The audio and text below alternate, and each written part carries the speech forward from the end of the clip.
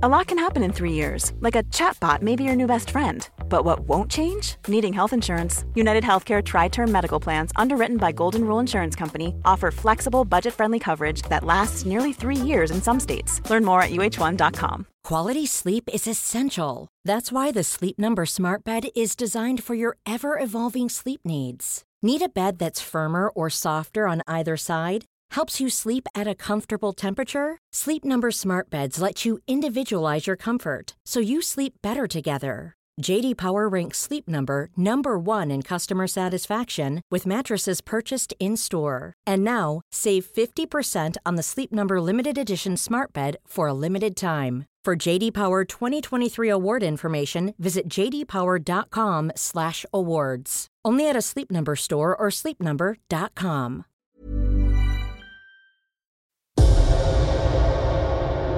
It doesn't look or feel like Scotland at all.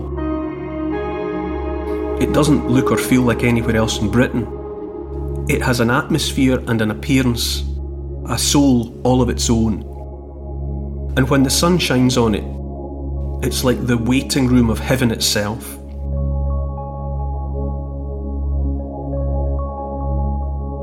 In this week's podcast, I'm taking you to a place that feels like no other. Burial tombs and ceremonial halls, temples, treasures, and a snapshot of lives long hidden by time.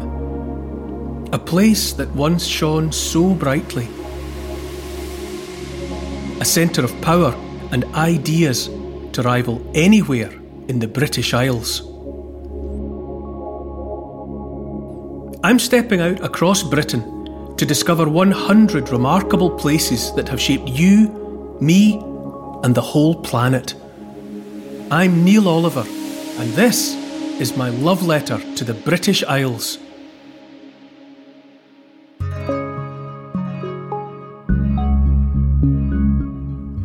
In last week's podcast, you took us to the west coast of Ireland, to a time when our species changed forever. Where's next on your love letter? The next place that I think is important, historically and in the chronological order of how we're telling this story of the British Isles, is Orkney. It's very tempting to see the centres of gravity in the British Isles as having always been as they are now. And obviously, if you were to say what's the most important place in the British Isles, most people would probably say London. And they would certainly say the southeast of England, for lots of reasons. It's where there's a density of population, for one thing. It's closest to continental Europe, so it's where we're sort of physically closest to the rest of the wider world. In London, and for a long time, are very important places. It's the Mother of Parliaments sits there in the House of Commons, the House of Lords, where the decisions that affect our lives, they're all taken there. The much vaunted financial sector, the banks, they sit in London. The monarch has her principal residence in London. So it's easy to think that London has always been the centre of attention in these British Isles. But it's very useful to consider the possibility, the reality in fact, that at other times in the past, other places, unexpected places, have mattered as much, if not more.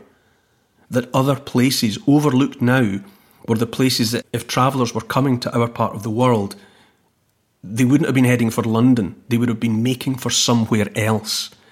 And believe it or not, on the little archipelago of Orkney, which is 18 miles off the northeast coast of Scotland, is one of those locations that archaeology and archaeologists tell us used to matter a great deal.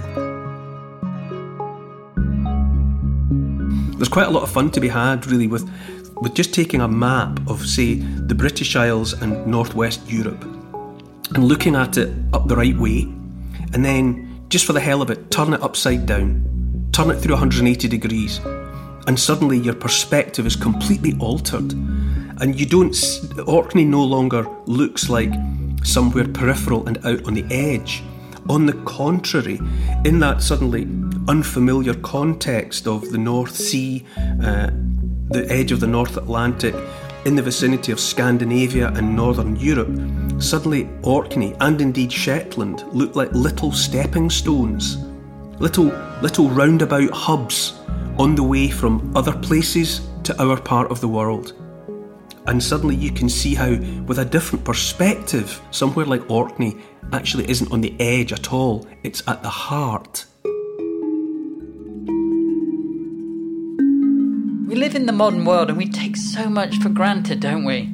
Yes, it's lazy really to think that, say, Glasgow, Edinburgh, Cardiff, Belfast, Dublin and London and Manchester and Birmingham, because they're the big centres now, that they've always been the big centres. Now, there's a lot of history to those places. You know, London's been a sort of London for a couple of thousand years, given that the Romans made camp there as well, and by the time the Romans arrived, there was already an important point on the map at that bridging of the Thames. But you go back further, and there is no London. None of those cities, none of those centres exist in any form. And it's other places that have significance. When did modern archaeologists and historians start to realise how important Orkney once was? It's always been, for over a century, it's been a kind of a mecca for archaeologists, particularly archaeologists who are interested in the Neolithic, which is the time when farming first arrived in our part of the world. Neolithic is that time when people had stopped depending so much on hunting and were concentrating on domesticating crops and animals.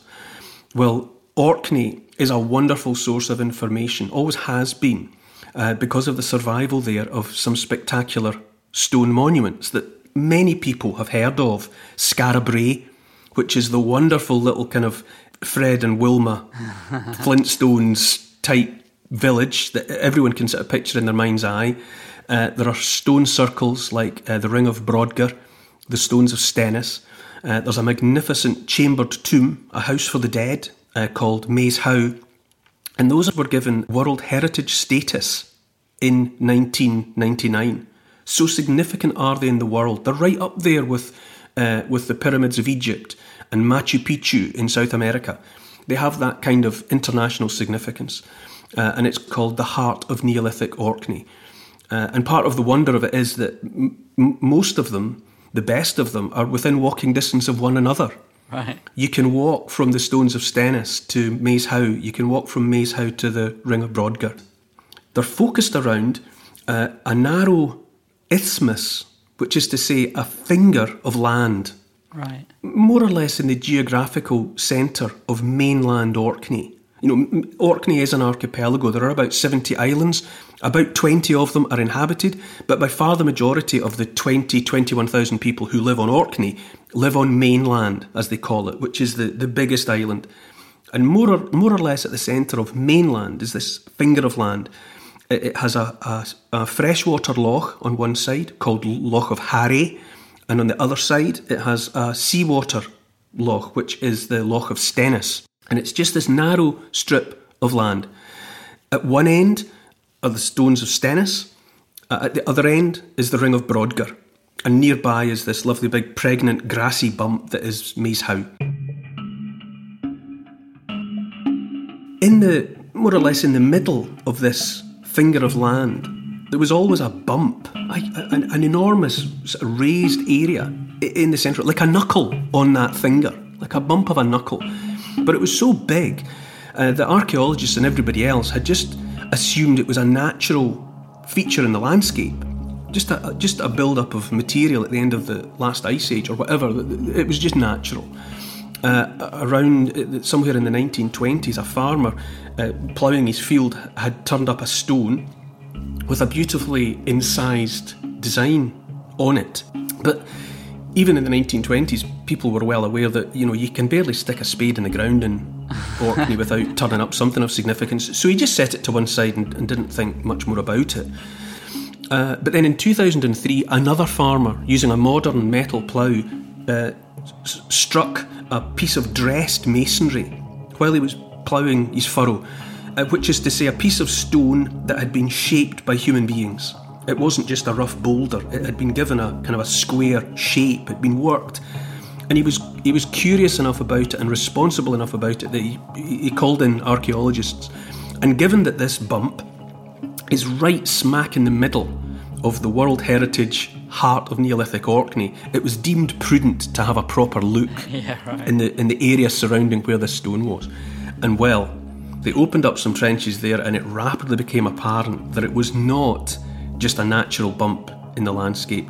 It was the result of many, many years of building in the past. If it was in the Middle East, it would be called a tell site.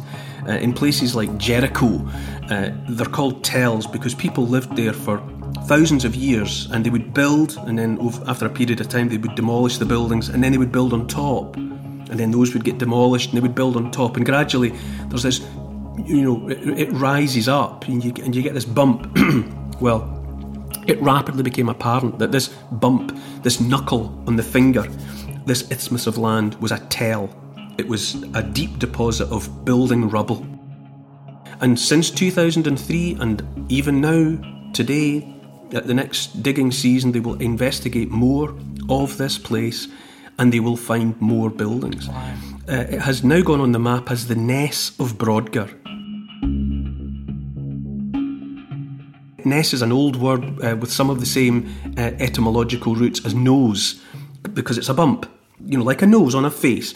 So it's called the Ness of Brodgar. And archaeologists, during that dozen and more years that they've been working there, have established that at the Ness of Brodgar, about 5,000 years ago, those Neolithic farmers started building in that location. First of all, they built 2 great walls to set aside a special area. The archaeologists call them the Great Walls of Brodgar. And they were built from side to side on the isthmus. So now you've got a special sacred space that you can control access to. There'd be gates in it, but the walls are like 5 or 6 feet thick, 10 feet tall, or they would have been, with controlled access. And then inside that special space, and it covers an area approximately the size of 5 football pitches. It's a massive area of land. In that area, those farmers 5,000 years ago began building, and they carried on for 1,000 years. It was no casual experiment. Once they started building there, they just kept on going. They would raise a complex of structures, use them for a generation, maybe longer, and then the next group would come in and they would demolish those buildings, and on top of the rubble, they would raise more. And this process went on, unabated, without pause, for 1,000 years. The story that the archaeologists tell there, it's incredibly fluid and changing. Every season they learn a bit more and the story changes. Every day sometimes there's a discovery and they have to reconsider their understanding of the Ness of Brodgar. The buildings that were being raised, some of them have the look of domestic structures, like a house that people might have lived in, but others have more of a ritual appearance about them. It's very difficult to make analogies, but you might say like a little church. Some of the walls were painted with pigment, so they were given colour. Some had geometrical or other designs scratched into the stones. Sometimes artworks were incorporated into the fabric of the buildings. So someone would have made a stone with an incised design on it, and then it's within the fabric of the walls, never to be seen. Very strange. Why would you do it? Well, presumably that was to be the gods or the ancestors or the spirits would have known and appreciated this work. Some of the effort at the Ness of Brodgar might just have been inspired by the act of creating. The people answering questions that they had about what it meant to be human and alive just by the act of going through the process of building. Ritual behaviour in its own right. And they carried on building these structures for 1,000 years.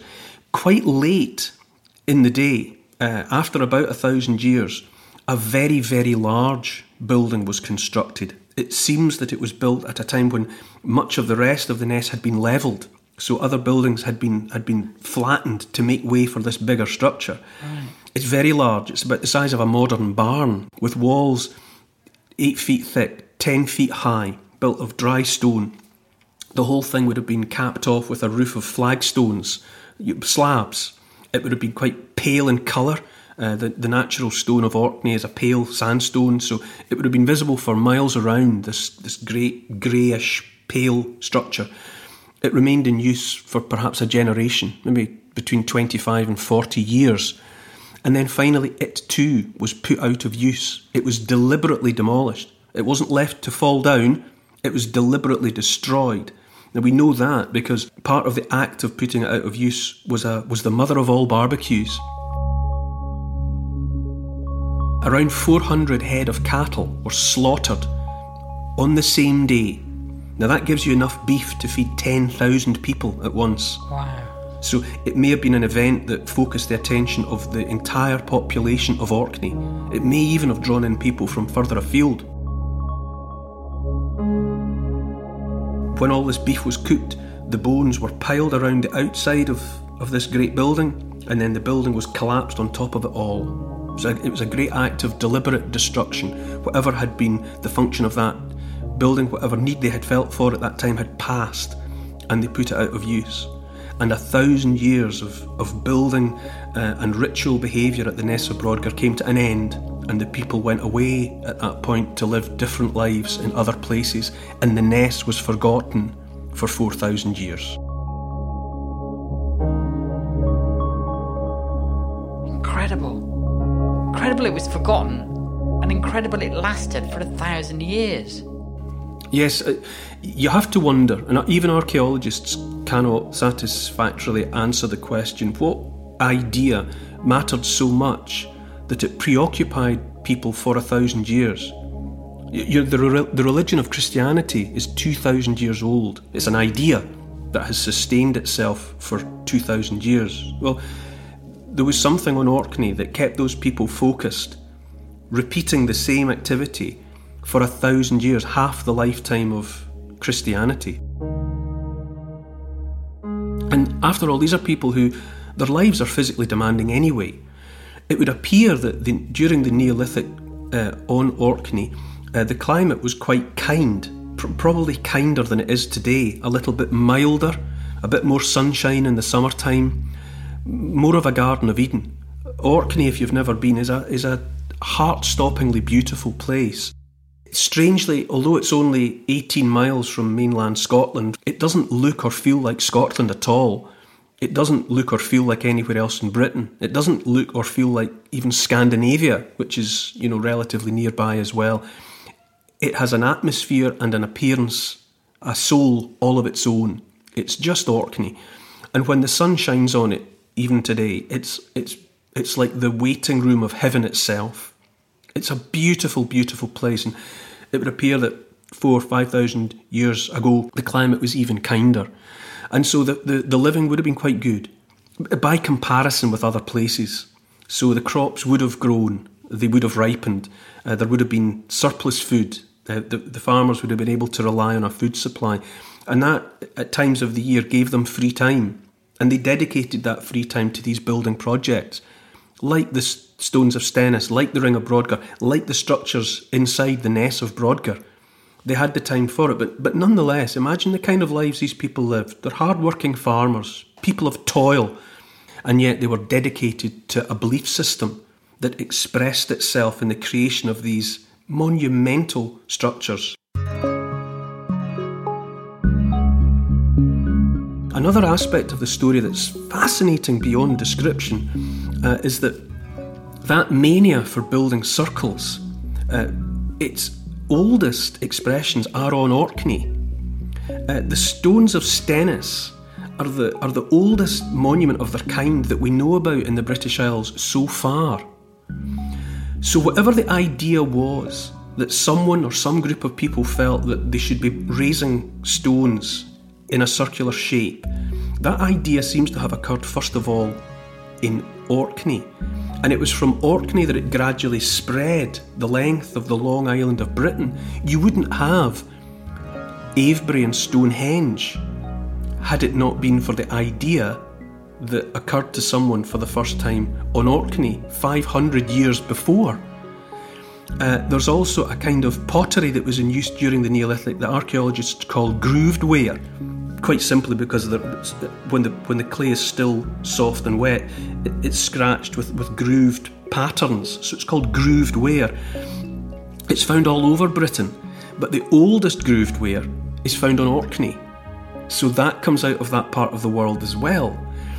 Then there are the buildings that people are familiar with from Skara Brae, and what's very distinctive about that building style is that the corners of the rooms, which are broadly speaking rectangular, but the corners are curved. Now that architectural design with curved corners, that also spread the length of Britain. You know, there are living structures close to places like Stonehenge and Avebury that people were living in that show the same footprint, like a playing card. You know, if you put a playing card down, it's mostly rectangular, but the corners are curved. Well, they were doing that idea also spread. So there was a whole kind of package of ideas. It's like IKEA. It's like Orkney was the IKEA of the Neolithic. It was people up there came up with a style of house and a style of furniture, and everybody else wanted a bit of that for themselves. And over the next several hundred years, everyone was living in Orcadian, Orkney-style houses. The best idea that everybody wanted a piece of 5,000 years ago was on Orkney, and it spread from there.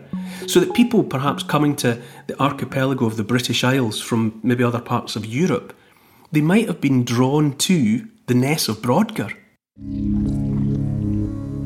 Not London, not Cardiff, not Dublin. They might have been making for the Ness of Brodgar, because that was the place that exerted the gravitational pull.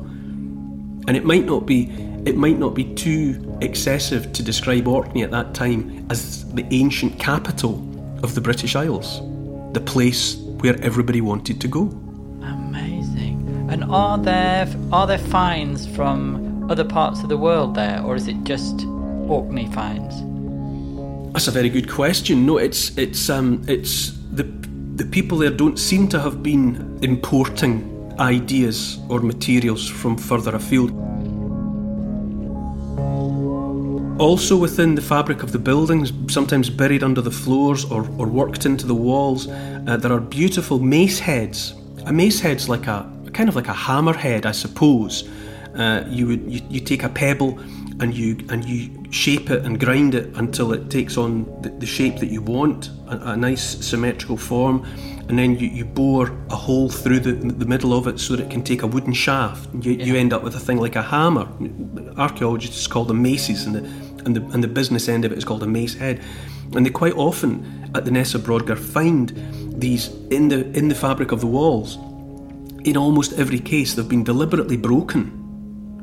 Okay, so before it was put into the wall, it was snapped in two. And this is a behaviour that repeats again and again and again, even after the Stone Age, into the time when tools and other objects were being made of metal.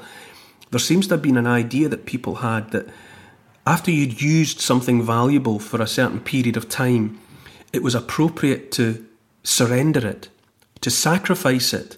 It's almost like settling an account. It's a very sophisticated way of thinking. It's like people were saying, well, I took this stone from the world and I made it into a mace head. And, well, my father used it and then he passed it on to me and I've used it. But now the time has come to repay the debt. And so in order to pay it back, you break it so that no one can ever use it again. It has no more utility for human beings.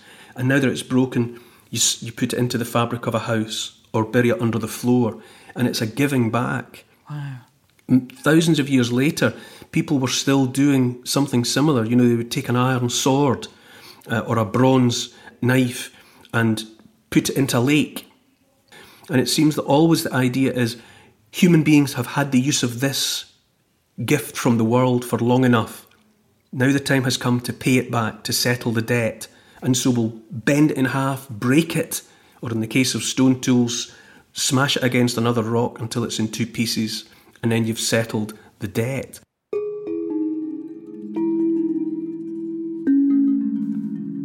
What type of stones are these Neolithic buildings and monuments made from?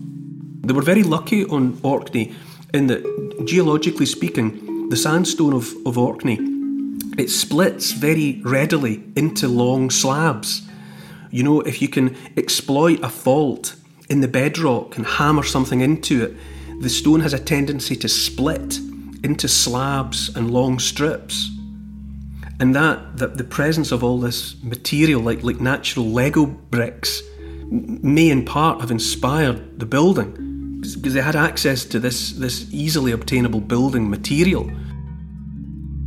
But more than anything in the Neolithic, Orkney seems to have been an originator of ideas, a creator of new, rather than a place that was absorbing ideas from other places. Orkney was a nest of ideas. And do we know what daily life would have been like for these people? Farmers, we know that they're growing crops, cereal crops.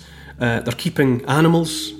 We know they had cattle for a start, because there's cattle bones, shin bones found piled around that great temple structure that was finally demolished at the Ness of Brodgar. So they're farmers who have animals and crops. There are other tombs on the islands, so we have found human remains. We know that people were surviving injury, sometimes on bones and on skulls. There's the marks of wounds that didn't kill them. Dents and marks that people survived.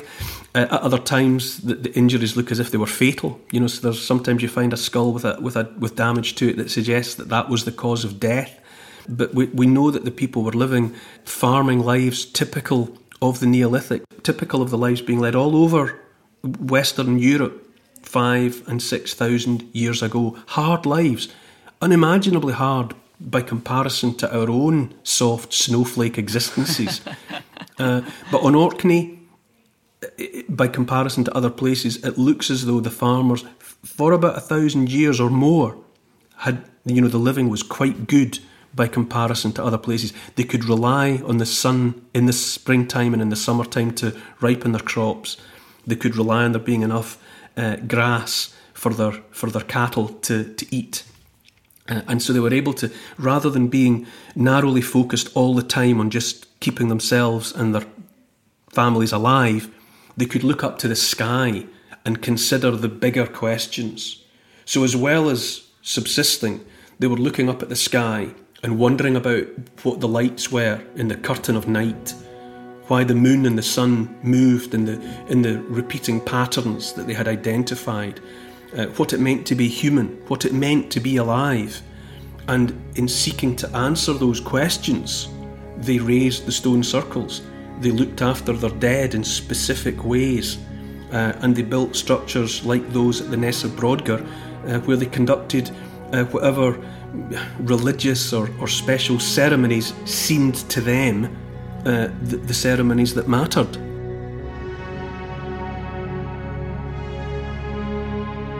What seems incredible is that this site, which has turned out to be of such international importance, was only discovered in 2003.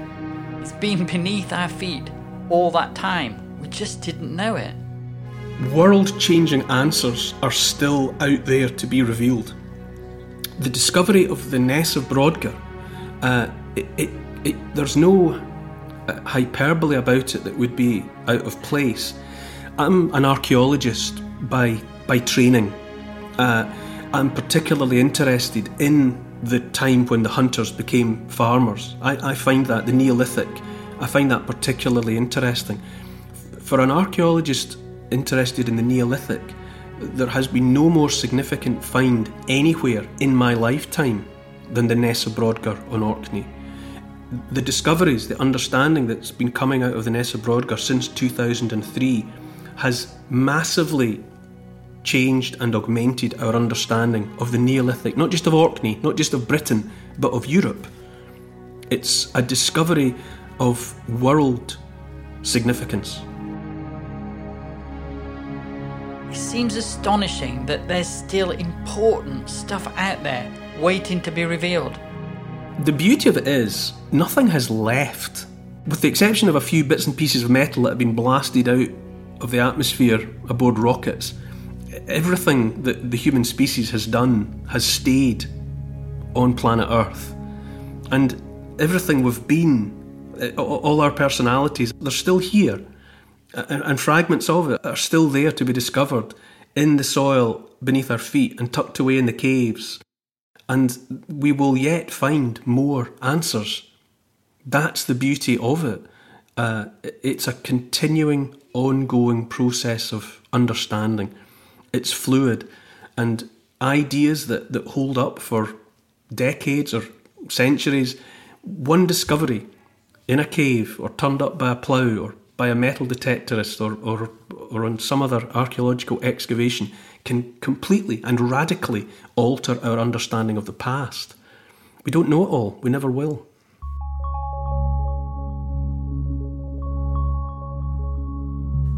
How do you get your head around these shifting historical truths? I suppose it depends on how an individual is wired up. You know, if you're someone who's interested by maths, you know, numbers are fixed. It's a language that's to be understood. As an archaeologist, you're dealing with something profoundly different. It's just traces of the way that people used to live in the past, and it's open to infinite interpretation. And all the time, it's a jigsaw puzzle of an infinite number of pieces, and we only have some of them. And they've been assembled so far, and there's bits of sky missing, and there's bits of the ground missing, and there's bits right in the middle that are just missing. But every now and again, somebody finds another piece, and it gets fitted in. So it's a different experience. It's a story. There isn't an absolute truth about it. It's interpretation of evidence, and the body of evidence keeps on being added to. Orkney it's a Valley of the Kings. It's as important. It matters as much as the Egyptian Valley of the Kings. Okay, the pyramids are on a different order of magnitude in terms of their scale, but in a different way, the Neolithic of Orkney is as important, and it's as revealing when it comes to how our human story has unfolded.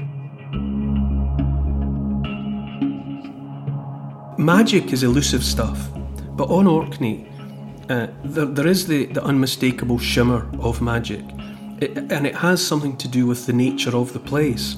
Whatever geological processes have unfolded there, it has created a kind of a theatre where you almost expect drama to unfold.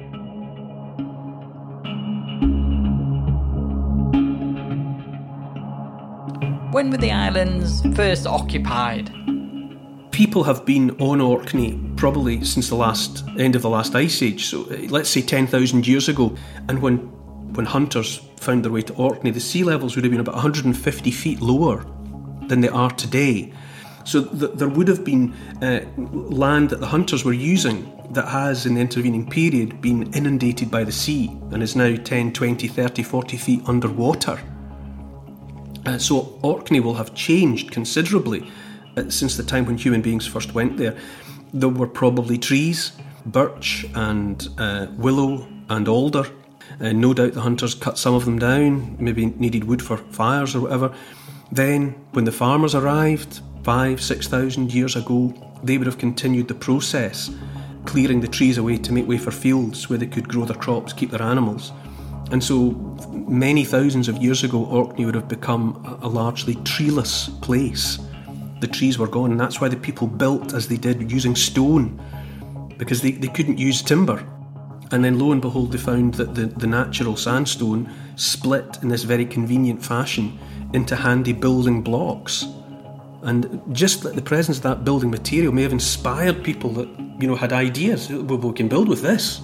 We can do great things with this material.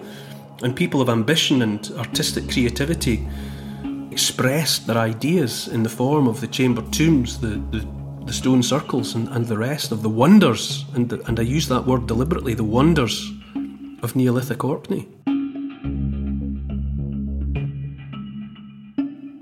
What does the story of Neolithic Orkney tell us about today? We are born into a form of the British Isles. And we take it for granted. We all know where the important places are, where most people have chosen to live. So in Scotland, that's Glasgow, Edinburgh, Aberdeen, Inverness, Dundee, Stirling. In Ireland, you've got Belfast, you've got Dublin. In England, you've got Manchester, Birmingham, London, of course. And it's easy to think, oh, well, this is probably the way it's always been. But what archaeology in particular and history tell us is that at different times, different places have mattered. We can get too hung up on the idea that the things that are important to us were always important. And it's not the case. If you go back enough thousands of years, other places mattered more, and now they're completely overlooked and forgotten. And that is prophetic. That means, well, maybe in 2,000 years' time, London won't matter anymore. Or in 10,000 years, there will be some other centre of gravity to which we are all drawn that nobody pays any attention to at the moment. These glimpses of importance in the past, give us a heads up about what might happen in the future. So Orkney still has the power to teach us things today. You look at Orkney, it appears in its own little box on the weather report because it's so peripheral, and you're given to believe that once you start travelling north through the British Isles, that you're leaving importance behind, and that once you get to the top end of Scotland, that you're right out on the edge of the world. But if you turn around before you make the crossing to Orkney, if you turn your back to the sea, you can sense the long island of the British Isles stretching away. You almost get a feeling of vertigo because you know it's all there, stretching away in front of you. And you think, I've now left everything important behind. And then you cross the Pentland Firth and you arrive at the archipelago of Orkney, and you think, this will always have been the edge of the universe. Nothing of importance could ever have happened here. Well, no.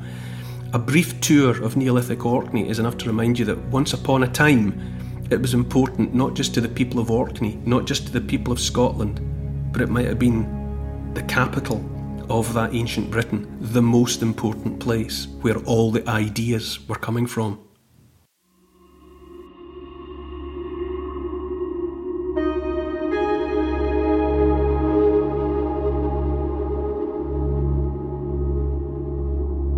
Harnessed by ancient architects, midwinter's first rays of morning sunlight send a finger of light trailing through the building's long, narrow passage to illuminate an abstract symbol carved into the central chamber's rock, a triple spiral symbolising life itself.